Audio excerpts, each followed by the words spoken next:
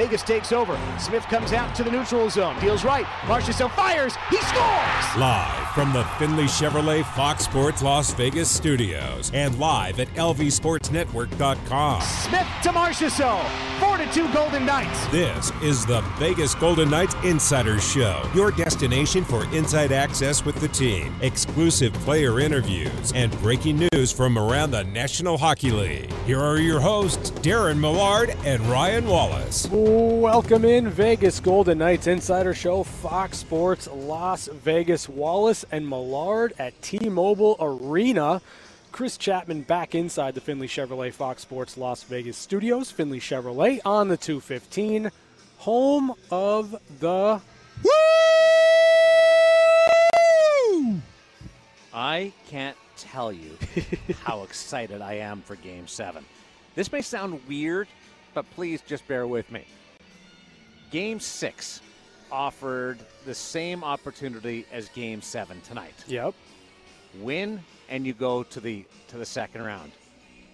My level of enthusiasm for tonight, because of the one game and the special nature of a Game 7 in professional sports, and in particular the highest level of hockey in the world, just causes this to go through the roofs.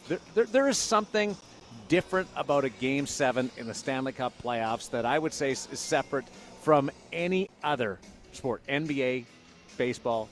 I know that the dynamics are similar, but just the feeling of a Game 7 in hockey, well, I can't wait. So this is the first Game 7 that I'm going to be in the building.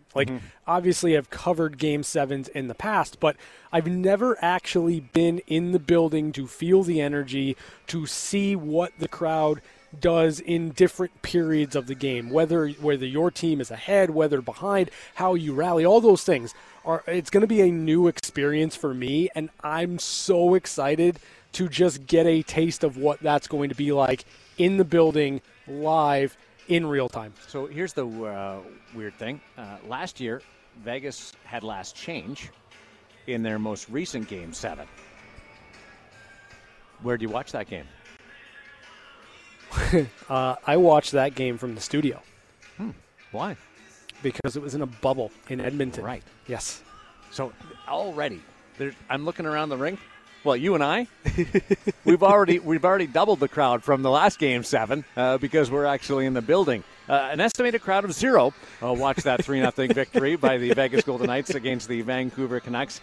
Tonight, 12,000 plus will be here, and there is a little bit of mystery about what it's going to be like. We know this environment, this vibe, presentation is unlike anything else in hockey. Yes. Now, the Stanley Cup playoffs always takes it up a couple of notches in the 4 years. Well, 3 years because they didn't play here last year. Now, what happens in a Game 7? Does the roof really get blown off the place, even with less than a full building? What's the reaction to if you don't get a goal for a little bit, or the reaction if there's a goal by the opposition in the first period? There's a few question marks. Game number 1, it was a tentative crowd. I really felt it was a tentative crowd during that one. That's not why Minnesota won 1-0 in overtime, but it wasn't that same buzz as the game went along. There was more. Oh, we haven't scored. We're not done. I think that they'll come loaded for bear tonight. I truly do, to try and set the tone for the team. For me, I think that I'm always going to pay attention to the start of the game on the ice, like which team is kind of taking that first swing at momentum or dictating the rate of play. But beyond all that, what I'm clued in on tonight is the crowd. And in much the same way you just mentioned, like, how are they going to react to different periods within this game? If we see something that bears out similarly to what we saw in Game 1, where, not much is going on, there aren't many chances, it's kind of a stalemate type of a game, how much energy is this crowd going to bring Yeah. in those moments? Because those are the moments where I think the crowd needs to be as engaged as ever. That's where you want to try to do what you can as a fan to really bring that energy. And, you look at buildings around the league, and I think this building is second to none. The fans are super engaged, and I just think that a big start, a fast start from the Golden Knights with the type of energy I'm expecting in this building with 12,000 plus fans has a recipe to snowball if you get one or two early. Well, it makes it more enjoyable, too. Yeah. Yes. We've watched the Carolina and Nashville series and how those fan bases have gone back and forth. That is not your Montreal-Toronto historic rivalry. No. And yet that series was far more compelling than the Toronto-Montreal one is because of the environment in the buildings. So whether you're listening to this game tonight on the Fox Sports Las Vegas and the VGK Radio Network, or you're watching on AT&T Sportsnet, the crowd is going to make it interesting, more intriguing to watch, and can influence a little bit. Is it the be-all, end-all? Obviously not. But I do believe that it has the potential to pull a team back or push a team over the edge in trying to put a team away. Yeah, I agree with you 100%. I do think the crowd is going to play a role in this game. And, again, for the players now, it's do-or-die mentality, right? For the Golden Knights, now your backs are against the wall. You're faced with a game in which if you lose, it's season over. But if you win, you build some heroes here. And that's the way that I'm choosing to look at this. For the Golden Knights, for every single player that's going to suit up in this game that's going to be available, every single one of them has the potential to be a Game 7 hero, and that's pretty awesome. I'm gonna join you on the pregame show in the next hour. Yes, and I've got this analogy that I use for a Game 7, and how it compares to the first 6 games. I'm going to save that for the pregame show, but I look at this tonight and I go through my notes, and Alec Martinez is the only defenseman that scored a goal. That needs to get better from the blue line core. Yep. We took calls yesterday, and Alex Pietrangelo was in the crosshairs of the fans. Yep, they weren't happy. Shea Theodore hasn't produced a point yet. Those two players, we won't be talking about the first 6 games of those two players if they contribute to a victory tonight. It's the magic eraser board, and you just wipe it clean. Up front, Jonathan Marchessault's got a goal. I think he's played great, but he can become that instant hero if he produces a performance. Ryan Reeves didn't play last game. He's on the COVID list. False positive. He's available tonight. Yeah. Does Ryan Reeves go from COVID ineligible to being a hero tonight? There's different areas that of potential, or is it the captain, who just does it again? Take your pick. There's so many possibilities, but especially for a young franchise, like we're not talking. This is the first double overtime goal by a Golden Knight since 1942, when Howie Meeker scored to propel the Toronto Maple Leafs to the Stanley Cup final. You become instantly part of the lore because it's year number 4. Would it surprise you if it was Alec Martinez? No. Yeah. Not based on his history, for being able to score big goals and handle big situations. I mean, that year that he scored those huge goals for the LA Kings, they were expected to challenge for the Stanley Cup. He came through in massive moments. This team is expected to challenge for the Stanley Cup. He's already scored one big power play goal that gave his team a good look in Game 5. I wouldn't be surprised at all.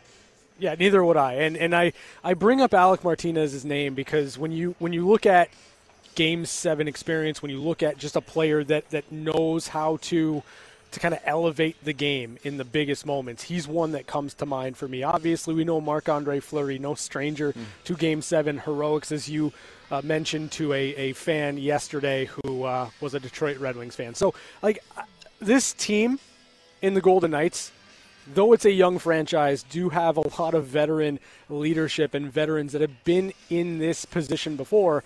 And the expectations, the weight of the expectations for the Golden Knights come down to one game. I'm most curious to see how the Golden Knights deal with that pressure, because I do look at this team as one that raises their level of play when the pressure is at its highest. And this couldn't more accurately describe this game. There's a lot of reasons why you go, this is just an odd year. 56 games, COVID, playing without players, middle of a series, having those players back because of false positive. You're playing a team that's not even in your division traditionally. There's so many different areas that you go, strange. We've already had 3 number 3 seeds pull off upsets in these playoffs. So it's just there's and a number 4 seed pull off an upset. Yeah. So it's a different year. However, even with that, the Golden Knights won 40 games this year, finished in a tie for first overall in a season that they are expected to challenge for the Stanley Cup. We're expected to battle for that number 1 seed in the West Division. A first-round loss, even if it's in Game 7, is still falling significantly short of what was anticipated by this group of players. Call it a bad matchup. Call it against your kryptonite. Doesn't matter. As a first-round defeat would be a disappointment. Thus, there is pressure all the way down the lineup to the very bottom of the support of this team. All the way through. This club needs to win this game. I couldn't agree with you more. I mean, this is, and it's interesting it comes down to one game, but for the Golden Knights, there's significant pressure here. And while the Minnesota Wild have clawed themselves back into this series, while they've managed to push this to a Game 7, essentially playing absent of the pressure, is there not some pressure in this situation on Minnesota as well? So Vegas has pressure of expectations. Yes. Minnesota has the pressure of opportunity. Will Minnesota become that Cinderella team? Will you look back on this being the start of a run? The same way that Winnipeg looks back on their sweep of Edmonton. Will it be the start of a magical run? Like when Vegas in their first year, even though they were a higher seed, still launched a magical run. That's what Minnesota's playing for right now, Ryan, is opportunity. And I guess the interesting part about it is, there's never any guarantees in this game. When you think that you're on the cusp of a window opening, you never really know. You never know if you're going to get back. You never know if you're going to be able to kind of capture that again. So for the Minnesota Wild, right now in front of them is a glorious opportunity to win a series, go on to the second round, and see what they can do in a season where they've overachieved. Yeah, they haven't won a round in 5 tries, in their last 5 tries. Yeah.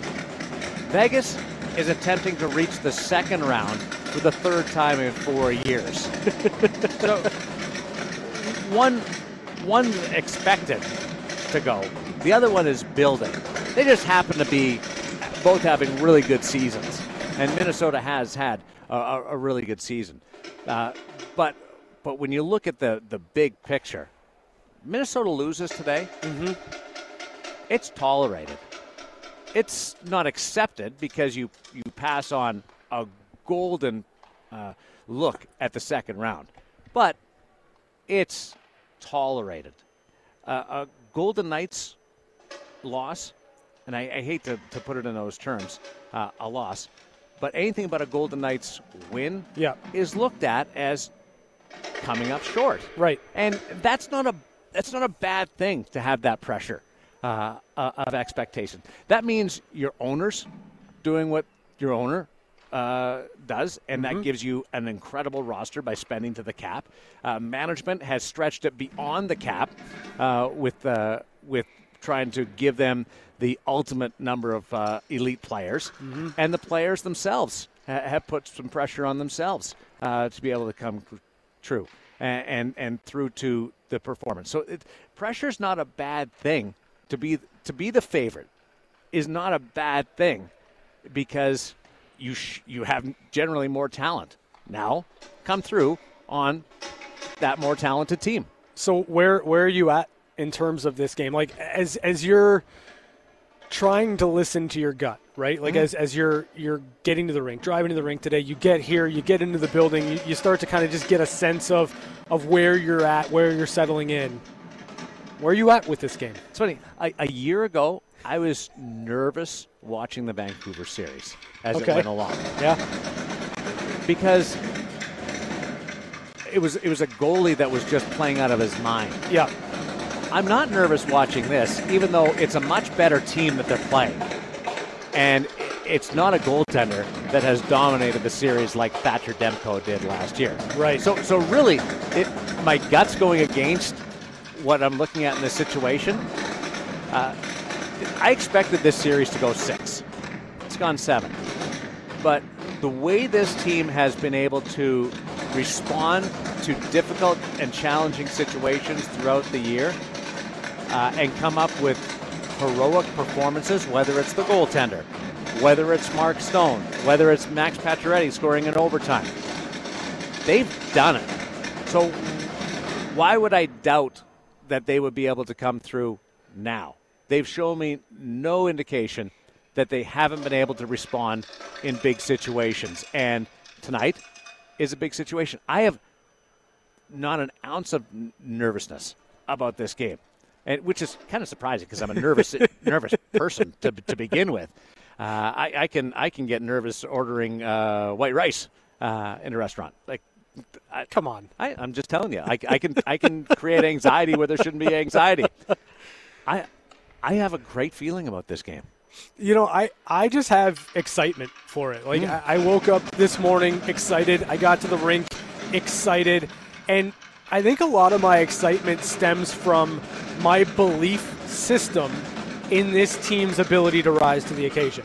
Like, when you look at their record after a loss, when you look at what they're able to do after being shut out and what they average in terms of goals, almost 4 goals a game after a shutout. Like, I just look at this team as one of those teams that you can't really keep them down for a long period of time. You can't win 3 in a row. You can't win 4 in a row against this team because they just don't get themselves into those habits for multiple games. They've been so consistently good all year long that in terms of this game, when everything's on the line, I think you see a team that comes out absolutely inspired to put on a show and advance to the second round and meet the Colorado Avalanche, because that's what everyone wants to see.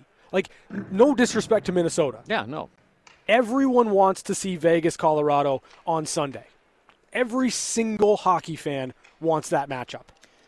The fear is it's one game. Yeah. The fear is it's close deep into the game in this one game. The fear is it comes down to one bounce. That's the risk. Yep. And it's real. That's the position that you have to fight through and overcome, is making this series. It's already down to one game. Sure. You've fallen into that. Yep. You have to avoid putting yourself in a position where one bounce can hurt you. How important is it then? Because, like, we've talked about the Golden Knights kind of, playing, like in Game 6. I use the phrase playing not to lose, right? Like, more passive than I think I wanted to see them in that situation. But again, they knew there was another opportunity. Minnesota took advantage of a couple of Golden Knights mistakes. Mistakes are going to need to be minimized as much as possible, but how much of that has to come from, not playing a passive style, not allowing the game to kind of unfold, but going Urgency. out there and being urgent in this situation. I think urgency is a big part of what Pete DeBoer will talk to his team about. From all indications are from this morning's meeting with the team and a very lightly attended optional skate. It wasn't about strategy. This is the 15th game that they're going to play against the Minnesota Wild this year. There's some X and O's that you'll maybe tweak a little bit, but a half turn. that's about it. If that on the lug nut. The where you want to drive it home is a little more urgency. We haven't seen in the first period that initiative taken by the Golden Knights for the entire frame since game number 1. So that's 5 straight games where Minnesota's either been even or had the edge in the first 20 minutes. Taking the initiative with the crowd, that's important, but taking the initiative for yourself and instilling that on the Minnesota Wild is big in my books. I've commented a couple of times during the course of the last few games that I've been impressed with the composure and the calmness of the Golden Knights, especially in their media availability or talking to Stormy in between periods on the television side. Really just a zen-like feel. We tie game, whatever. Riley Smith, calm. Yeah. Mark Stone, calm. Time to turn that calmness, not into panic, and not into putting the weight of the world on your shoulders because there's so much pressure because you're supposed to win this game. But I'd like to see a little bit more urgency, and that's a fine line in this group. Like you love to have a team that's calm and composed. Yeah. And then as soon as we get it, I say, I'd like to see a little bit more urgency. But so then, with Ryan Reeves being an option, how much does inserting a player like Ryan Reeves with his ability to get in, lay a big hit, want to be on the forecheck, want to push around the Minnesota Wild, like how much does that kind of, in this spot, help with that? You know what I like about Ryan Reeves being in the lineup and working with Will Carrier and maybe Patrick Brown, if that's the unit, is they don't have to generate a chance to get the people and get the building alive. Sure. Yep. They don't have to go create a 2-on-1 or a bang-bang play. They throw the puck in the corner and hammer somebody. And you might be able to make the claim and sell me that the crowd goes even crazier with that. So I think, while not responsible for the goal scoring tonight, I think that line, and I would anticipate that they would start. They've started every other game. Yep. Reeves back in the lineup. That line has a real responsibility to not just hold its own on the scoreboard when they're out there, but to generate some enthusiasm and some noise on the ice with their forecheck. This is a puck possession team, Ryan. They don't like to necessarily dump it in, and I like that. The fourth line, you throw it in the corner and you drill somebody. And not to hurt them, but to get it going. And that's the responsibility that Ryan Reeves, and that's the advantage of having Ryan Reeves back in the lineup tonight. I anticipate he goes after the false positive. Can we just say uncle to that, by the way? Yes, 100%. The false positives? Yep. That's the responsibility that line has, and I don't think it's insignificant. I put a lot of stock in it. Yeah, I think you get one of those classic meat grinder shifts to start the game. You've got Carrier banging bodies. You've got Reeves banging bodies. And regardless of if they score, regardless of if you skate even and they get off the ice, you get a couple of big hits early on in this game, and I think the crowd responds in kind. Now, Dean Evison's come back with the Kaprizov-Zuccarello line, head-to-head with the meat grinders when Pete DeBoer does that. That tells you two things. One, Pete DeBoer can put out whoever he wants because he sees who the Minnesota Wild are starting because of last change, and he still puts them out there. Yeah. That's how much faith he has in them.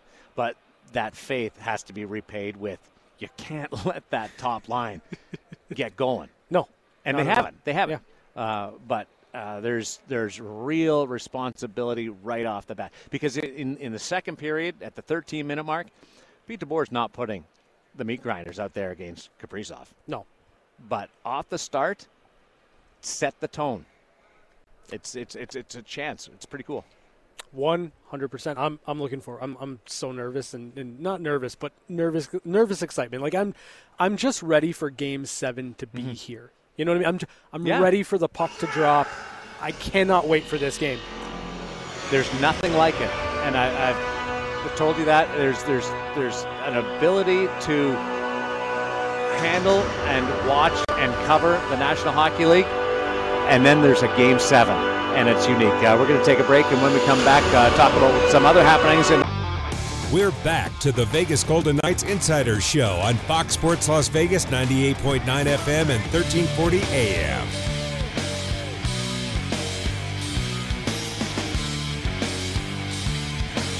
Working our way towards puck drop. 6 o'clock here at T-Mobile Arena. Dan Duva, Gary Lawless will have the call of Game 7. The first Game 7 at T-Mobile Arena. Third Game 7 in the history of the Vegas Golden Knights. A 1-1 record in the series deciders coming in. Pre-game show, 5 o'clock, top of the hour with Ryan Wallace. We continue with the VGK Insider Show on Fox Sports Las Vegas, along with Ryan Darren-Millard here in Section 104 on the flight deck of T-Mobile Arena. I want to bring you up to date with some other happenings in the National Hockey League. Congratulations to the Carolina Hurricanes, who advanced to the second round and will face the Tampa Bay Lightning in the Central Division Final, which is also known as the second round of the Stanley Cup playoffs.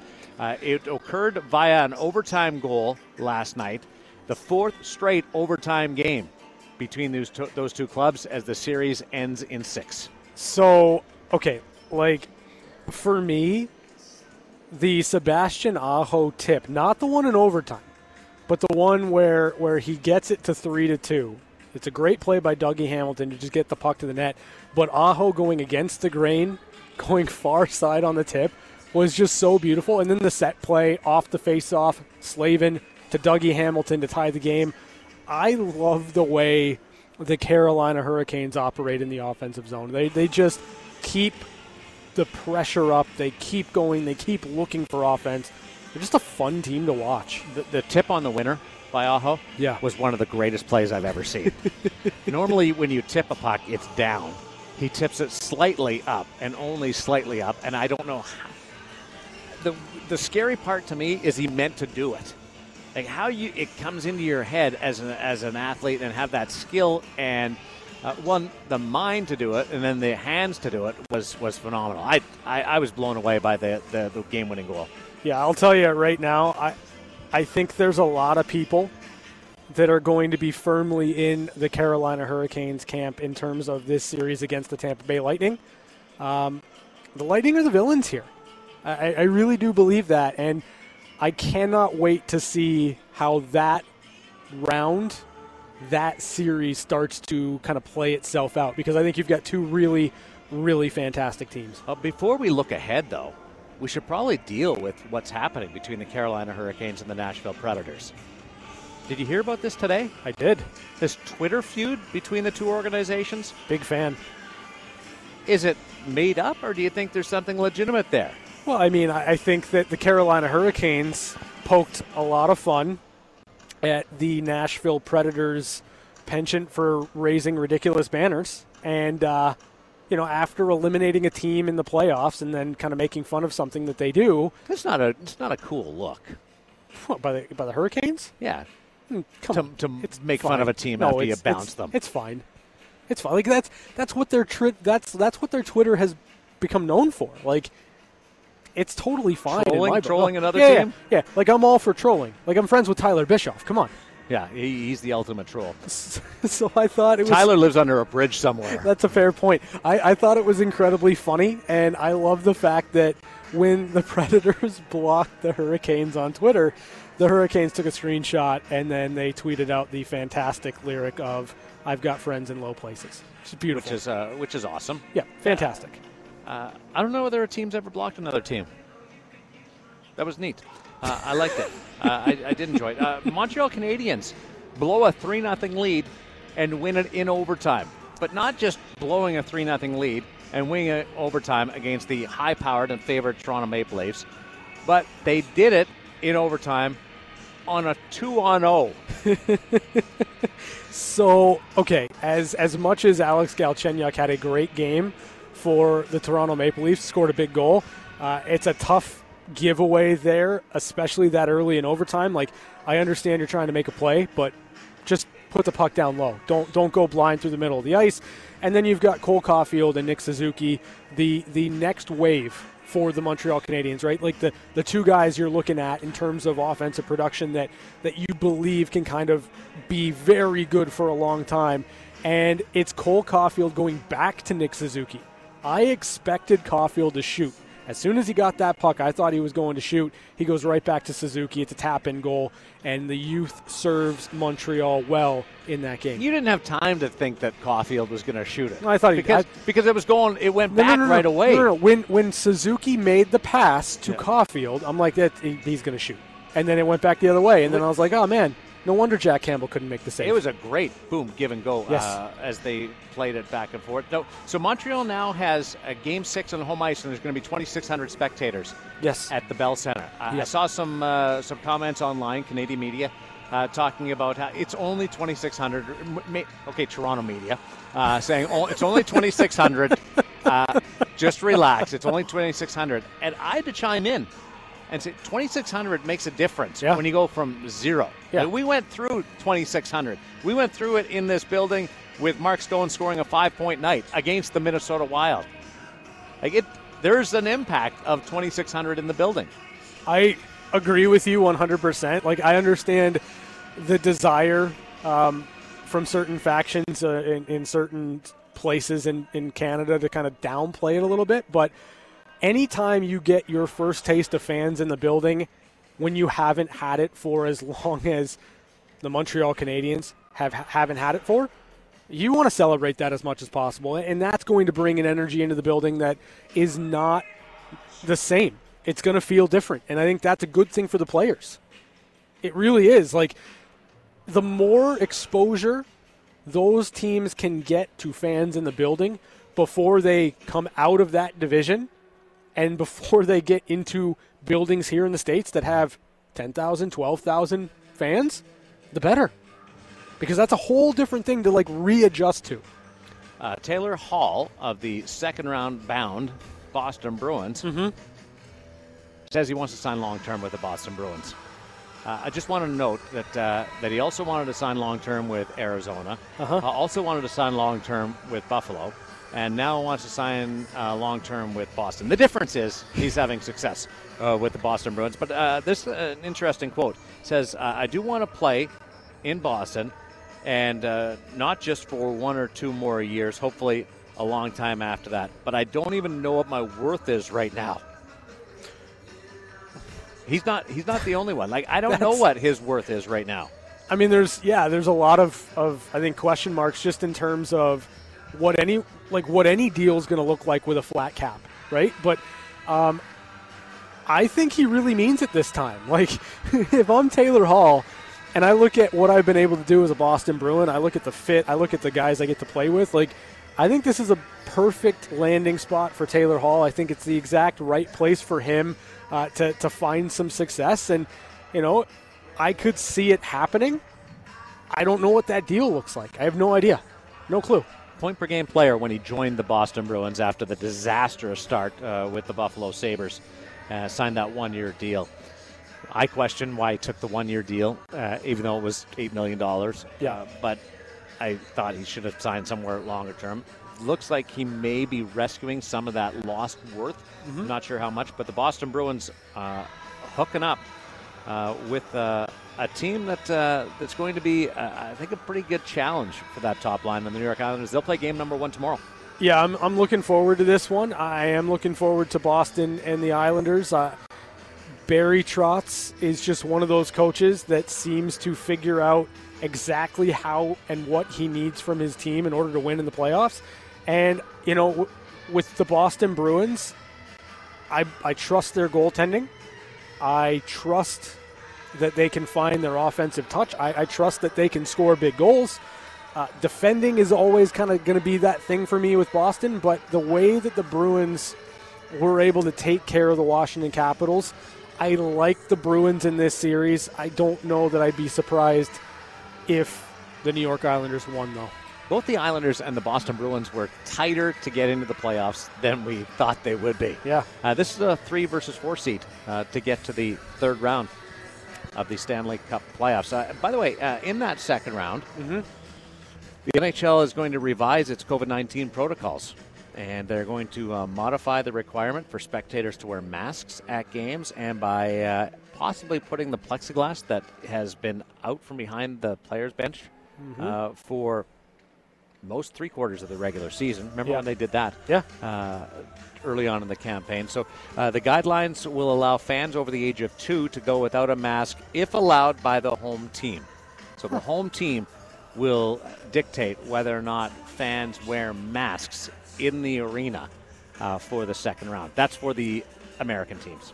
Yeah, that's interesting. That's every day we wake up and it feels like progress is being made. It feels like we're taking steps in the right direction, and that's good news. Interesting, though, the revised mask rule will only apply to spectators. Protocols for teams remain in effect, meaning personnel, including players, NHL, broadcasters, photographers, are required to wear face coverings in all public areas of the NHL arena. So you have to continue to wear your mask. I will do so. Okay, please don't jeopardize our presence here. Yeah, that's fine. I got you. I'm hey, watching. No, listen. Okay, I'm watching you. I'm good. I'm keeping my eye on you over there. As am I. Hey, my favorite usher, Raymond, came over. He's Yeah. always talking to me about the VGK Insider Show. Loves stopping by. I'm a fan of Raymond. That's awesome. I'm just I'm a little disappointed that he can't hear this because he's working right now, getting set for this one. He'll catch it on the podcast. The door's open. Yeah, you're right about that. Hey, Daniel and Henrik Sedin. They're going to be part of the Vancouver Canucks front office. Congratulations. Do you know what they're going to do? No. Neither do the Vancouver Canucks. Yeah. Just do this stuff in the zone and have twin intuition. That's really what it boils down to. Come on. It's a great one. And they were on the Donnie and Dolly show in Vancouver. Donnie Taylor, one of my good buddies up there. And he had Jim Benning on the show. And he was Jim Benning was quoted as saying, "We're still talking to them, just trying to figure out what it's going to look like from an organizational point of view." It just seems like very typical Vancouver in this day and age, where they have they're doing some good things but have trouble getting out of their own way. Like the Travis Green signing, pretty obvious. Yes. Why didn't it happen sooner? I don't know. Take away all the angst and the conversation. So it's Jim Benning went on to say, coming up with a plan as to what they're going to be involved in and what they're going to do. The identical twins were retired after the 2018 season, after 17 seasons. It gives you great optimism that it's going to work. Yeah, I do like them, and I think it's a great addition to the front office. But are they going to be assistant coaches? Are they going to be managerial consultants? You have a manager, you have a coach, you have a coaching staff. Like where do the Sedins? Where's their influence? You're not bringing them in to be ambassadors. I got it. Directors of hockey strategy. Yeah, no, that's what the Toronto Maple Leafs have. I know. They should get that director of hockey strategy to work on defending 2-on-0s. Oh, come on. That's what they should do. But the 2-on-0 gave you exactly what you wanted. A chance for this to go 7 with the Leafs up 3-1. Yeah. So everybody that's up in arms that the Golden Knights for a third straight year have built up a 3-1 lead and are going 7 games. Yep. Just take a look around the league right now. Winnipeg upset Edmonton. Montreal's threatening to go 7 against the high-powered Toronto Maple Leafs. Like there's upsets abound. So just take that in. It's not just Vegas. Other teams trying to win too. Those are your one-timers for this Friday, May the on Fox Sports. This is the VGK Insider Show on Fox Sports Las Vegas, 98.9 FM and 1340 AM. Now back to Darren Millard and Ryan Wallace. Pre-game show, Game 7. Golden Knights and Minnesota Wild coming up at the top of the hour with Ryan Wallace. Puck drop just after 6 o'clock from T-Mobile Arena. First Game 7 ever in Las Vegas in the National Hockey League. A chance to clinch a series on home ice for the first time ever in Golden Knights history. As we continue to look ahead, bringing in Chris Chapman for Catching Up with Chapman. And I just want to warn you, it's Game 7, a historic night. This better have something to do with hockey.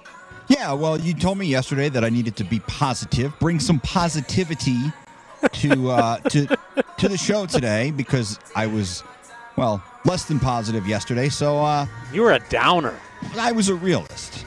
But the positivity I will bring, I would like to remind people that in 2014, Alec Martinez, a now obviously member of the Golden Knights, played in 3 Game 7s, ended up winning a Stanley Cup. So playing in a Game 7 could be something that propels you to a championship, or it could be the end of your season. But we'll be positive. We'll be positive here, and we will say that hopefully this propels the Golden Knights to a Stanley Cup championship. Hey, Chapman. Yes. Do you remember what that first Game 7 was?